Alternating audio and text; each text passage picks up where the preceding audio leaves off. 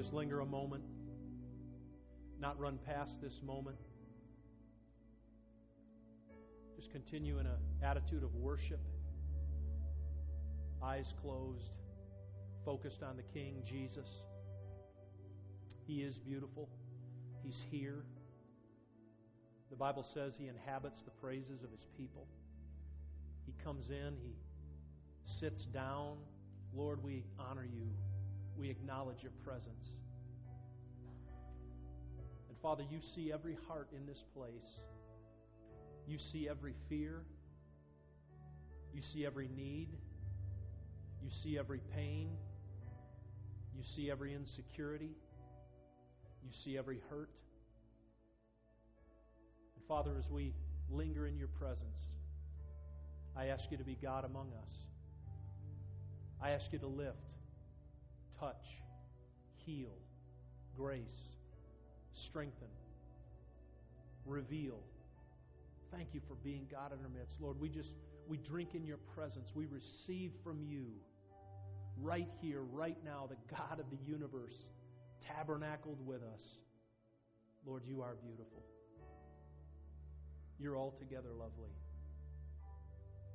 You're outrageously generous. You're extravagant in Your love. Thank You so much today. It's in that beautiful name of Jesus that we worship and pray. You say amen? Amen. God bless you. Welcome. As you're being seated, why don't you smile at your neighbor and say, he is beautiful, but frankly, you look a little better with the lights down. Just kidding. Just kidding. Don't say that. That would be mean.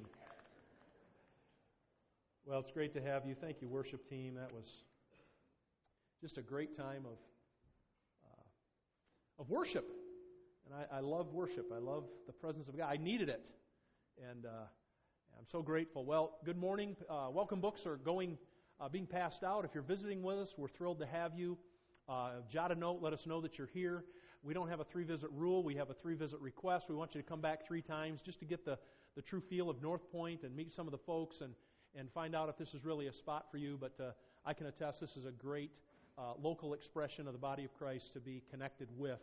And we'd love to have you be a part. And so we appreciate that. Ushers are going to be passing the offering buckets. And Elder Jeff Kimmey mentioned a little bit of shortfall just because expenses have increased. And really things are going amazingly well. But thank you so much for loving God and expressing it through your giving. And loving Him through your giving. Because that's what we do at North Point. Jesus said it's more blessed to give than receive. And we love God. We love His kingdom. And we want to see that kingdom expand. And that's why we invest in that kingdom. So thank you so much for your generosity and your giving. And just one other thing I want to mention before we just dive right in to the message is that we have child dedication next week. Next Sunday is Father's Day. And what an appropriate Sunday to have child dedication. We don't see anywhere in Scripture where infants or children were baptized, but we do see Jesus calling children to Himself, laying His hands on them, and blessing them. And so that's the practice here at North Point. We want to do this publicly, we want to do it officially, and we believe God together that God is marking the lives of these young people and that we're covenanting together to raise them to be godly and to be Christ followers. So next Sunday, child dedication, you can still register for that and be a part, and we'd love to have you do that. And just one other comment in regard to what Jeff Kimmey said. Really appreciate, it's been just a phenomenal opportunity to expand and enlarge our family being here at North Point. You all have just been so gracious, not only to me, but our whole family.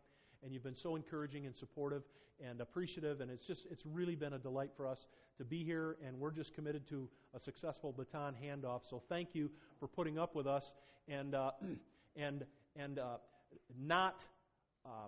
know some of you were like, oh man, I thought he was going to be done in May. But thanks for tolerating me just a couple more weeks or months or whatever it is, okay? Well, we are on a brand new series, and I'm excited about the series. Well, it's 2 weeks old anyway. We kicked off last week, and we've entitled this Life Locked, Identity Theft Prevention and Protection from the book of Romans. And I'm excited about this series. I'm challenged by the book of Romans, and need God's grace and help. I do a really good job at making noise. He's really good at making sense. So I'm trusting Him this morning. We spent a little bit of time last week setting up this series and setting up this message by talking about identity theft and how that it not only is widespread in our country and in our world. I read a statistic that's old, actually 2012, 64.4 million people in 2012 had identity theft issues, which is staggering. And I've got to believe that the number is exponentially higher. And we saw that identity theft and being hijacked is not new. And in fact, Solomon had it right. He said there's nothing new under the sun. And so we went all the way back to the beginning. We went all the way back to Genesis, and we saw how that we had identity theft back in Genesis chapter 3. And so just by way of reminder to kind of set up this morning, a couple things that we touched on last week. Genesis chapter 1. God created us. He created man in His own image and in His own likeness.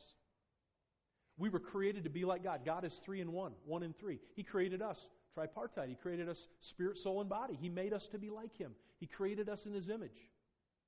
And everything was wonderful. Everything was beautiful until sin entered the picture.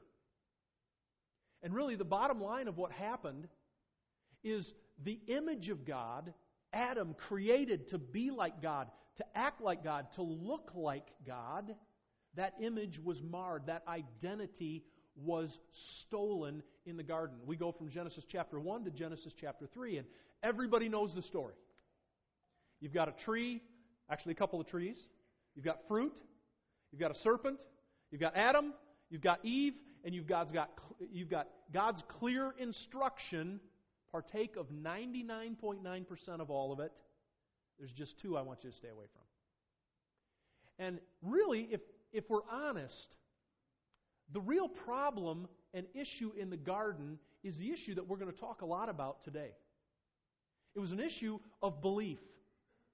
It was an issue of faith. It was an issue of trust. Because the bottom line of what happened in the garden and why Adam and Eve partook of the fruit was because they really didn't trust what God told them. God said, don't eat that. If you do, it's going to go bad for you. You're going to die. They'd never seen death. They didn't know what death was. They couldn't comprehend what that meant, but it was bad. They didn't trust Him. They didn't believe Him. They thought they knew better. They thought it would be better. They thought it would go better. So they eat. You know the drill. And all of a sudden now they're aware. They're aware.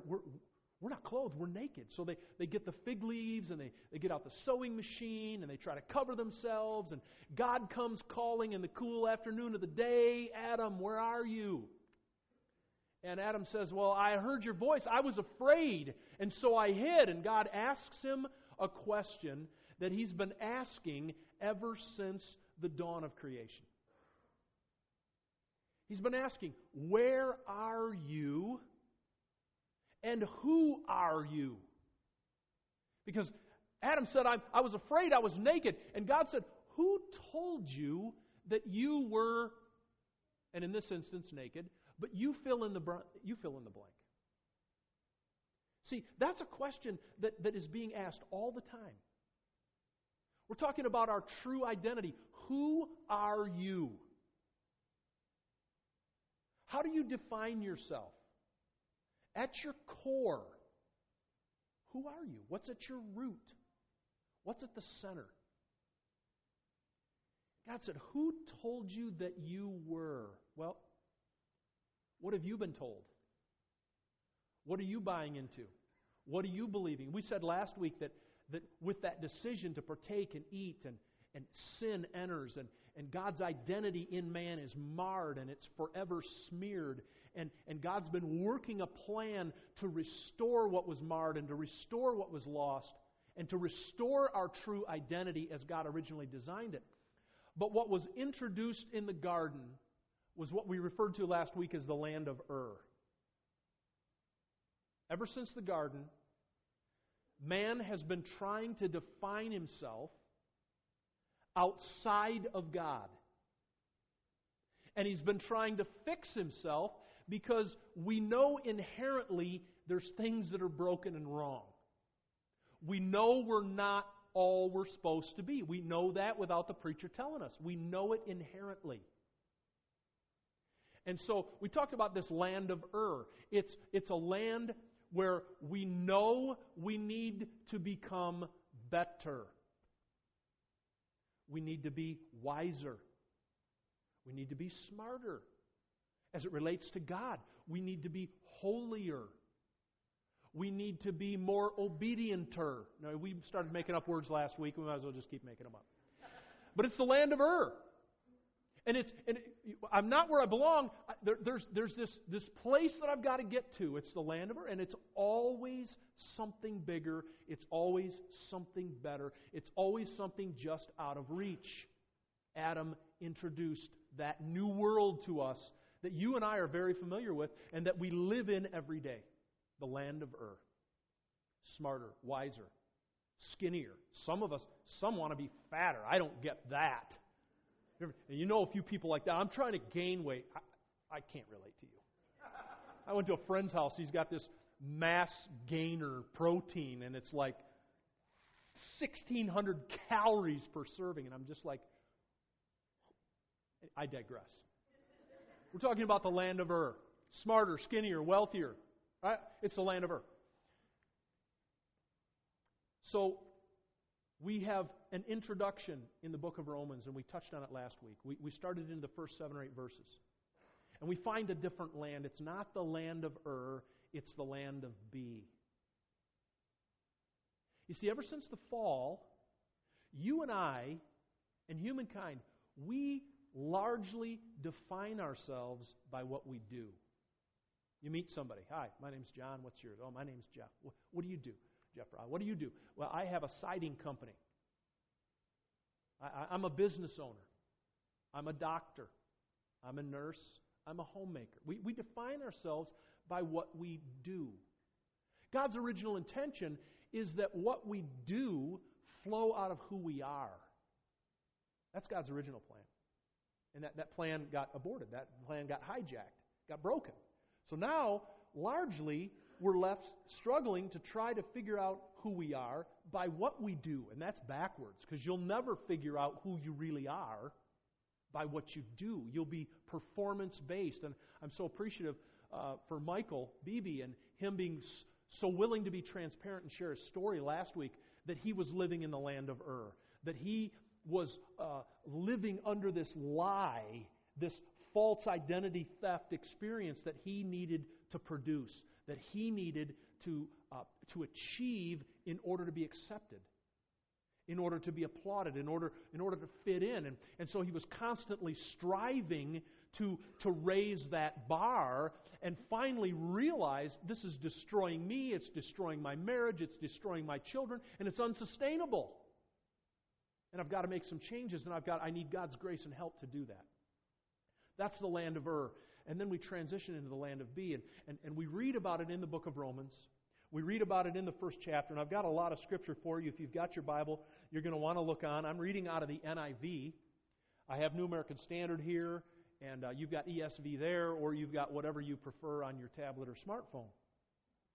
But let's just review this land of B that Paul introduces in the first chapter, in the first few verses of Romans. He says in verse 1, I'm Paul, I'm a servant of Christ, I'm called to be an apostle, I'm set apart for the gospel. And that's his theme all through the book of Romans, this gospel. Gospel means good news. By the time we're done today, it's going to be even better news, let me tell you. I just promise you that. Because it's going to get good, and then it's going to get really, really bad. So just spoiler alert, it's going to get really ugly here in just a few minutes. But he says, I'm a servant, I've set apart for the gospel he promised beforehand through his prophets in Scripture regarding his Son, as to his earthly life, as to his descendancy. He's a descendant of David. He was proved or appointed to be the Son of God in power by his resurrection from the dead. Through him, verse 5, we received grace and apostleship to call all the Gentiles to the obedience that comes from faith. I love that phrase. Genuine faith always produces obedience. That's why we had trouble in the garden. Because Adam and Eve didn't walk in faith. They didn't trust God, and therefore they didn't obey God. So our believing always leads to acting. Right believing leads to right acting. Wrong believing leads to wrong acting, and we're going to see that on steroids here in just a few minutes in this chapter. But he says that we have received grace to call Gentiles to obedience that comes from faith for His name's sake. You also are among those Gentiles who are called to belong to Jesus Christ. And we talked about the land of B instead of the land of Ur. You've been called to belong to Jesus Christ. And then Paul uses some other B language. Should have tied this in with a big B announcement somehow. A lot of B's in here.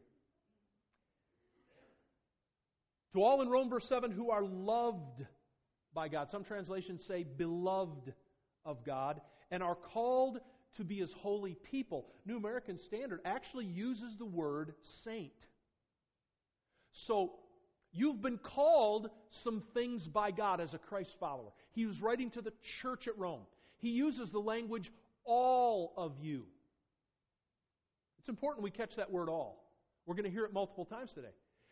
He says, all of you who are part of the church at Rome, all of you who are believers, all of you who are Christ followers, you are all beloved of God. You all belong to God, and you are all called to be holy, or He calls you saints. Now, I'll pick on Jeff Rouse because Chris Carter was here earlier, and I picked on him, and it didn't go real well. Thank you. Thank you, Marcy. But Jeff Rouse, see, the Bible says Jeff, and I know this is hard to believe for some of you, but the Bible calls Jeff a saint. Yeah. Yeah. How do you translate that in sign language? Wow. I don't think there's words for that. But that's what God says about Jeff as a true Christ follower. He calls him a saint. Now, everyone in this room that knows Jeff knows he's not lived saintly 24/7. We all know that. We know that because he's just like us. Yeah. But the Bible calls him a saint. Because something's happened to him as a result of his faith in Jesus Christ. And so this is the land of B. This is the land of who I am. What are we talking about? We're talking about identity theft prevention and our lives being locked into an identity, into a reality that comes from God Himself. It's a place of security. It's a place of peace. It's a place of power. It's a wonderful place to live, this land of B. And Paul is going to continue to unpack this for us. Now, Paul goes in verse 8. Let me just pause and say this. There's a watershed in this first chapter that we're going to get to in just a moment. And by watershed, all of us understand this terminology, the Continental Divide, for example. In the United States, there's the Continental Divide, and it's about 3,100 miles. It covers 5 states, and it results in water flowing to 2 very different places, either the Gulf of Mexico and the Atlantic or the Pacific. And we call that watershed. We call that Continental Divide. Rain that falls on the east side of that divide flows east to the Atlantic. Rain that falls on the west side of that divide flows to the Pacific. It's a watershed. It's a fulcrum. It's a demarcation. It's an important transition point. And I love the mountains. I've actually been on the Continental Divide, and one of the things we love to do, we hike, and we were in Colorado a couple years ago. We hiked Mount Quandary, 14,276 foot or something like that. It's phenomenal. It's awesome. It's amazing. Well, the bottom line is this, with a watershed, is depending on which side you land, determines a very different destination. A radically different destination and location. In fact, you end up in different hemispheres almost, depending on which side of that divide you fall on. And that's really what Paul is going to bring us to in this chapter. And I want to see if you can catch it as we read along. Where is that fulcrum point? Where is that great divide? So let's continue reading. Now, verse 8, he talks, and in the verses following, he's writing to them. He's talking about some preliminaries. He's talking about how much he misses them, how he wants to visit them, how their faith is famous and they're being talked about all over the world. He says, I tried to come to you multiple times, and I just couldn't get there, but it's still my goal to come and to encourage you, and I want to be encouraged by your faith, and we'll grow together. And so he talks about that. He talks about in verse 14 and 15, he says, I'm obligated both to Greeks and to non-Greeks, both to the wise and the foolish. That's why I'm so eager to preach the gospel also to those of you that are in Rome. So he says, man, I really, really want to see you. And I want to preach this gospel, this good news. I want to preach it to you because it's going to help you. It's going to strengthen you. It's going to grow you. And then he says in verse 16, these famous words, they're all famous, right? The whole book is famous. The whole Bible's famous. But he writes these words. He says in verse 16, I am not ashamed of the gospel because it is the what? It's the power. I like that word. And truth be known, you like that word because just like me, you need power.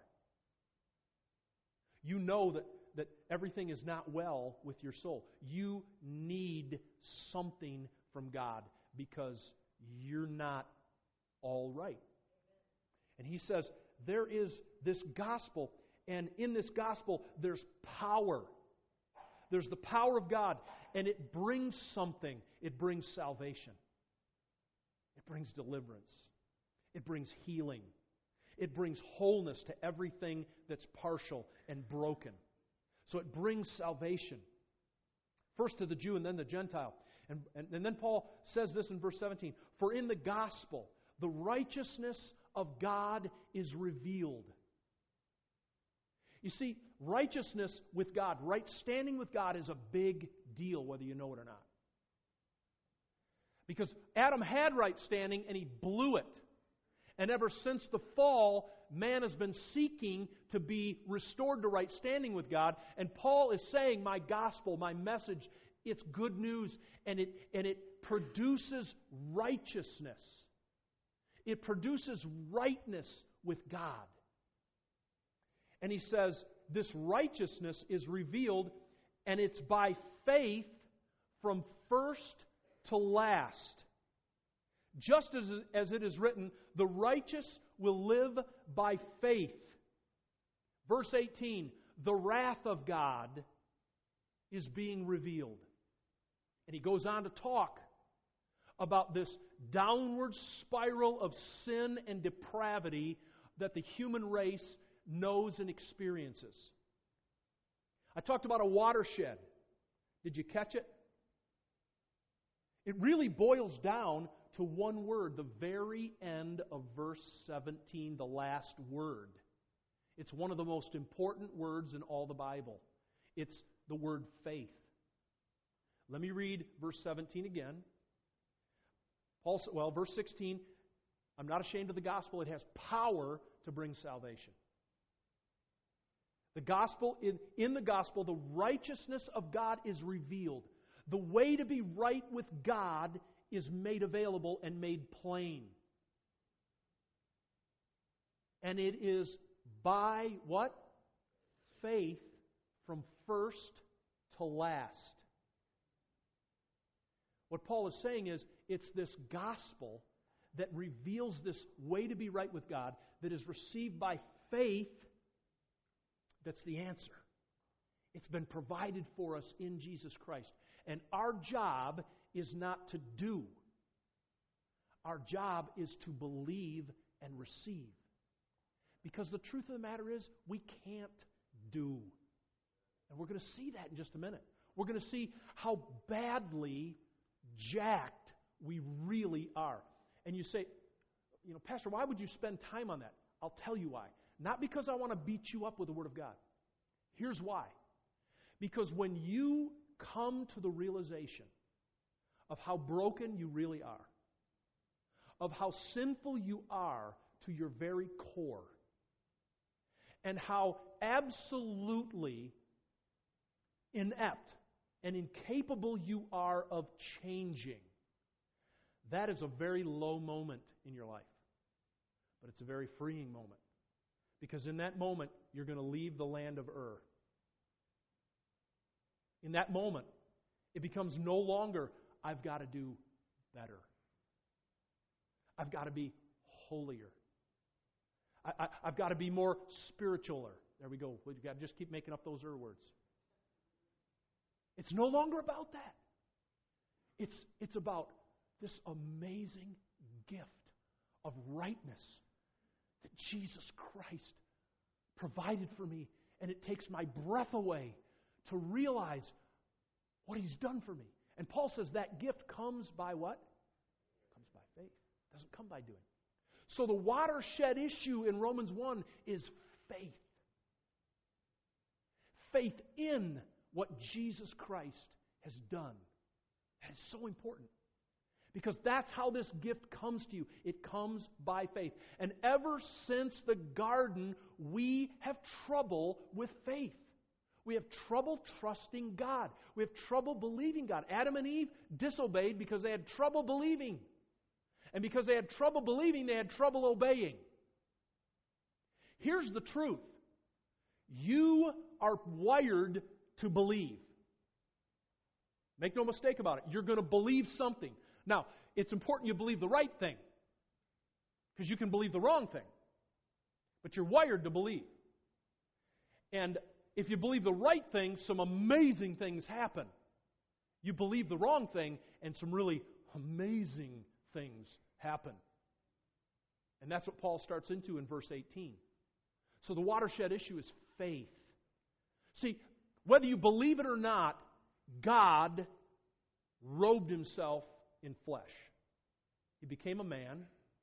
He lived a perfect life, completely submitted to the Father's will. Totally and completely. Every moment of His life. He lived the life that you could never live.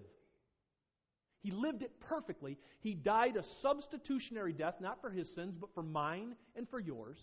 He was buried. He rose again on the third day. He ascended, is seated at the right hand of the Father, and He's coming back again. That's the gospel. And I can choose to believe that and receive that by faith, or I can choose to believe something else. Anything else I believe, I'm entitled to believe it. But it's going to be one of those watershed issues. If I believe anything else, it's going to take me a totally different direction. It's going to take me to a different destination. And I'm going to find out at the end of the day, the land of Ur didn't work for me because I didn't get holy enough. I wasn't obedient enough. And so I'd rather by faith say, Jesus, you lived a perfect life for me, and I'm going to place faith not in my life, in your life.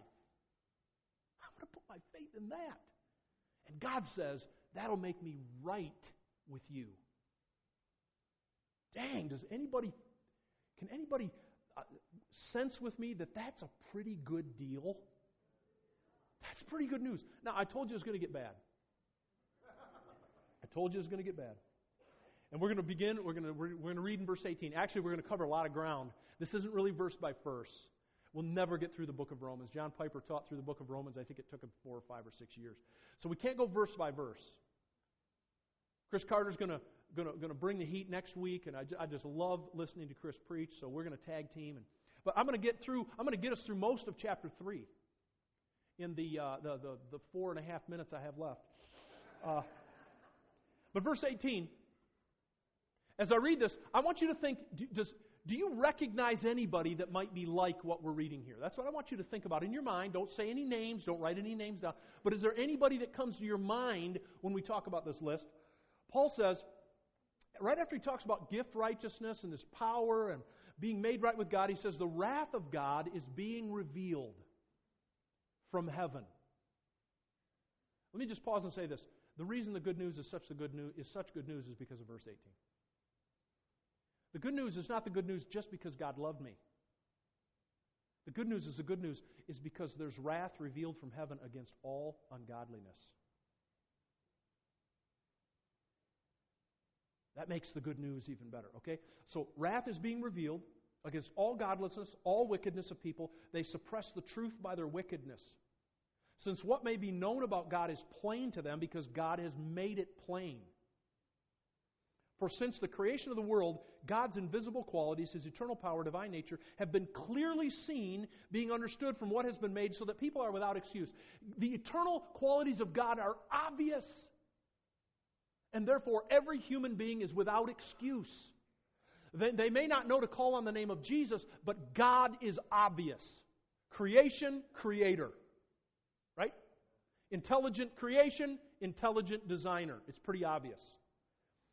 But as mankind, we don't want to accept that. So he says in verse 21, for although they knew God, they neither glorified Him as God nor gave Him thanks. Their thinking became futile. Their foolish hearts were darkened. Although they claimed to be wise, they became fools. They exchanged the glory of the immortal God for images made to look like mortal human beings, birds, animals, reptiles. Therefore, verse 24, God gives them over to sinful desires, to sexual impurity, degrading their bodies, exchanging the truth about God for a lie, worship and serving created rather than creator. Because of this, verse 26, I told you it's going to get ugly. It goes from bad to worse.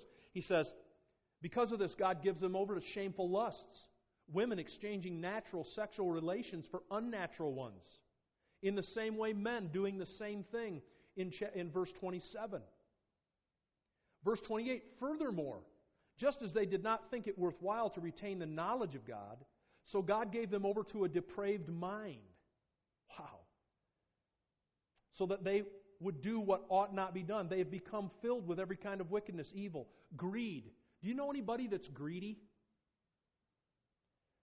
Depravity, full of envy. Have you ever met anybody that's envious? Have you ever known anybody to struggle with envy? How about strife? You know, I think back, we have 6 children. I remember one time when one of our children created some strife in the family. I can remember just one. Actually, it was more than one. Now that it's coming to me, yeah. Okay. Strife. Deceit. Do you know anybody that's been deceptive or deceitful? Hasn't told the truth? Gossips. You probably saw some if you've been on Facebook already today. You've probably seen some guys. There's quite a bit of it out there. Okay, gossip, slanderers, insolent, arrogant, boastful. Do you know anybody that's proud and kind of arrogant, kind of boastful? You can probably think of one or two. They invent evil. They disobey their parents. Now, I'm so grateful that this is a church of godly, spiritually mature people, and none of us have disobeyed our parents, and none of our children have disobeyed us. But they're out there, trust me. Paul writes about them. They have no understanding, verse 31, no fidelity, no love, no mercy, although they know God's righteous decree that those who do such things deserve death. They not only continue to do these very things, but they also approve of those who practice them. So did anybody come to mind? I mean, can you think of one or two people that maybe are being described in this list? Because if you do, then Paul has something to say to you in the very next chapter, in the very next verse. Listen to what he says in chapter 2, verse 1. You therefore, now wait a minute, hold on. You know, chapter 1, verse 18 and following, he's talking about them. I'm very comfortable with them. I like that language. Okay? But now I'm getting uncomfortable because we're in chapter 2, verse 1, and he's using the personal pronoun you. I don't like that so much. You, therefore, have no excuse. You who pass judgment on someone else, for at whatever point you judge another, you're condemning yourself. Ruh-roh.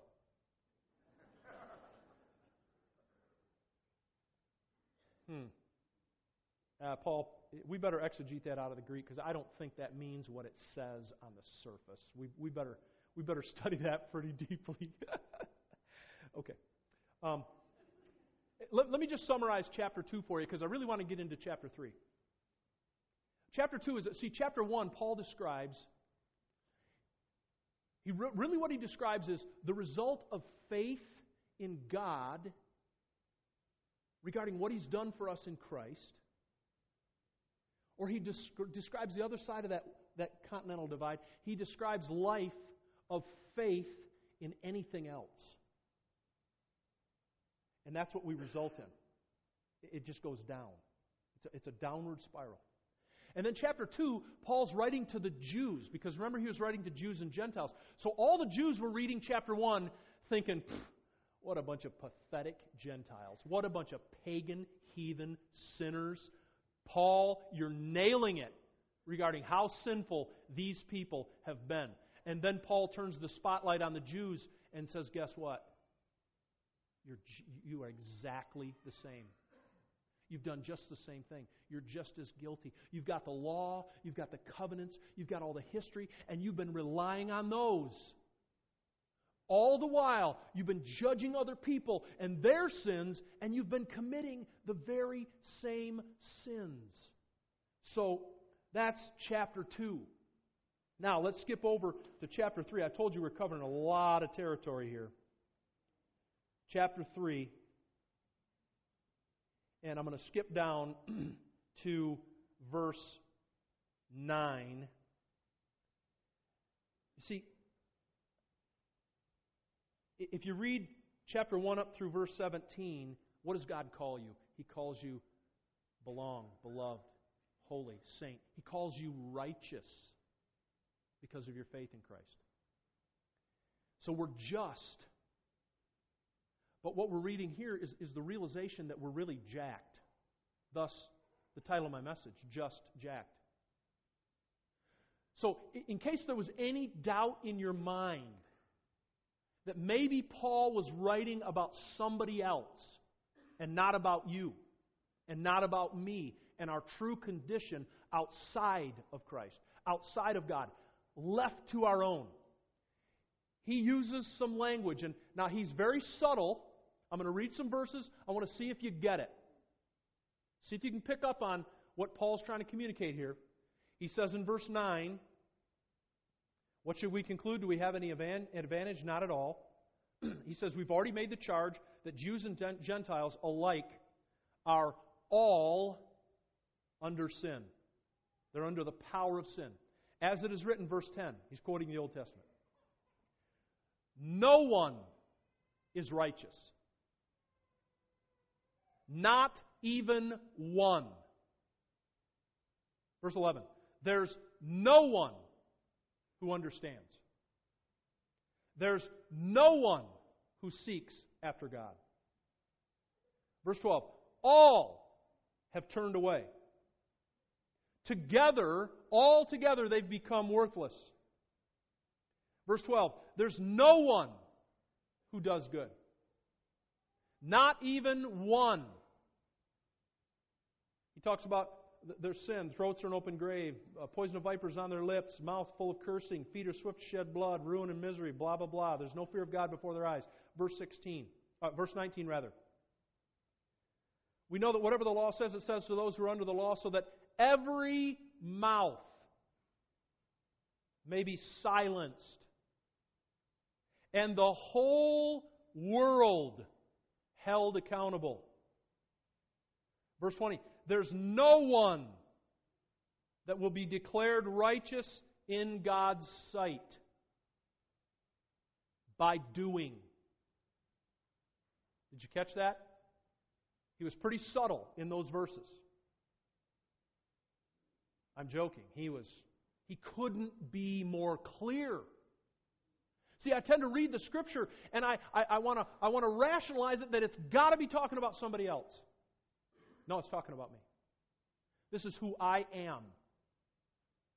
This is who I am apart from God, apart from Christ. This is who I am, and it's real and it's true. And I don't want to believe it because I want to believe that I'm okay, that I'm pretty good. I know I got a couple areas I'm working on, and I'll get better. There's that land of Ur again.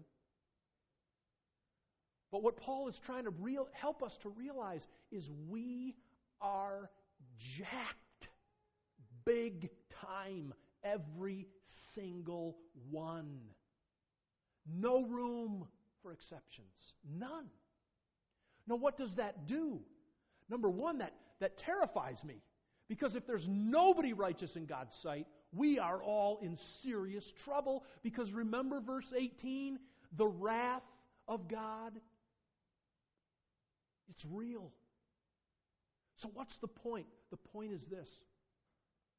God wants us to come to this place of realization of how broken we really are, of how much we really need Him, how there's nothing I can do to change me. I can't. I have to rely on Him. That's why the gospel, let's go back and think about chapter 1, verse 16 and 17. I'm not ashamed to preach the gospel. Why? Because it's got power. I need power. I can't do it on my own. I need power. The power of God is there to help me. And Paul says that there's a righteousness, there's a way of being right with God that's in the gospel that comes not by doing, but by believing. That's the operative, that's the fulcrum, that's the watershed, is faith. Listen, what am I exhorting you to do this morning? I'm exhorting you to believe what God has said about you in light of what you believe about His Son. Believe it. Believe it and accept it.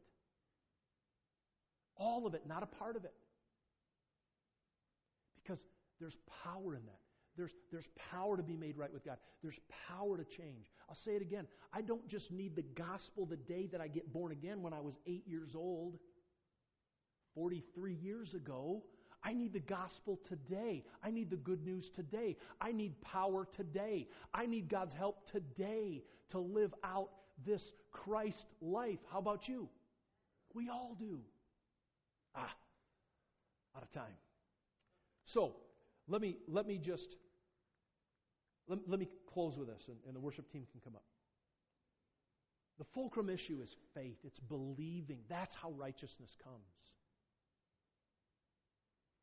And so what's important is that I believe. And I want to go back and illustrate this with a story that I've told you. But I love this story because it's true and it illustrates what does it mean to believe. See, Paul's not talking about head, mental acknowledgement. That's not what he's talking about. He's talking about, the Bible says in Romans 10 that faith is of the heart. With the heart, man believes.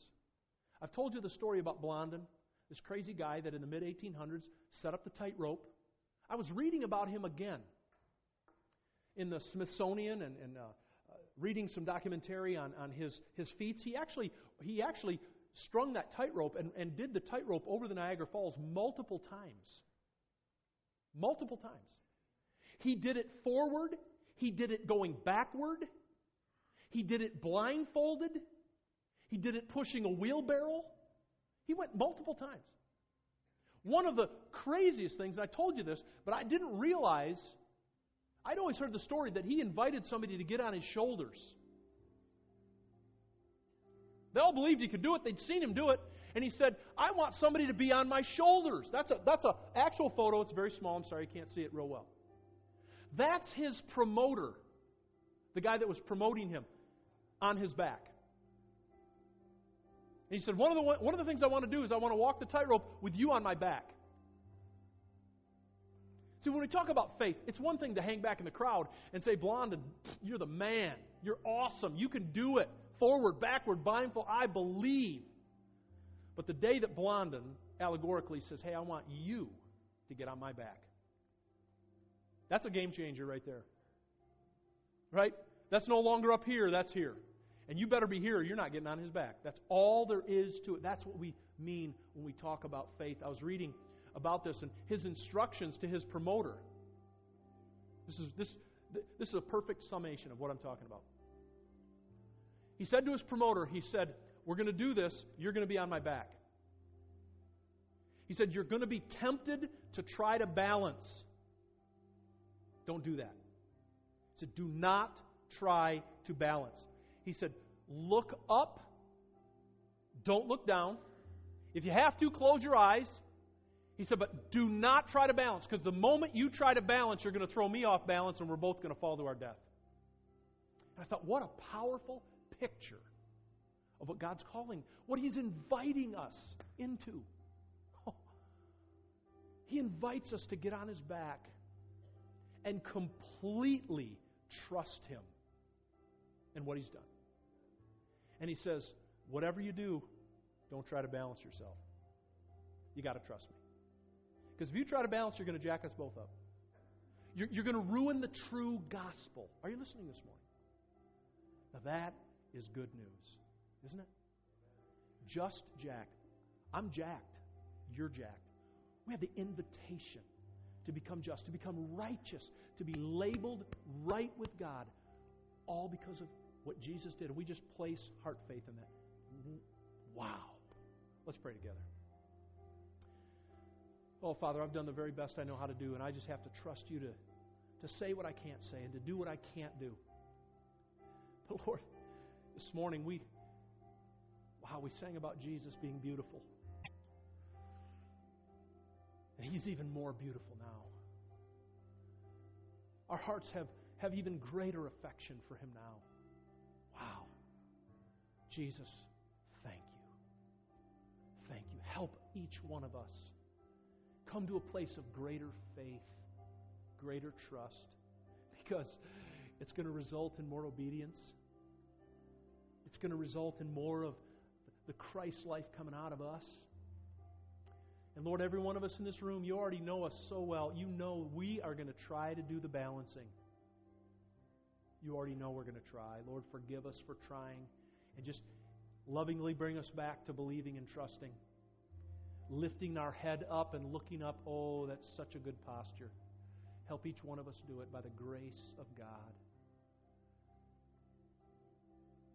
And I think it's appropriate that we would just stand up with our eyes closed and our hearts raised to worship Jesus Christ. He's the cornerstone. He's the one we trust. Let's sing that together. Let's worship Him together as we prepare to leave.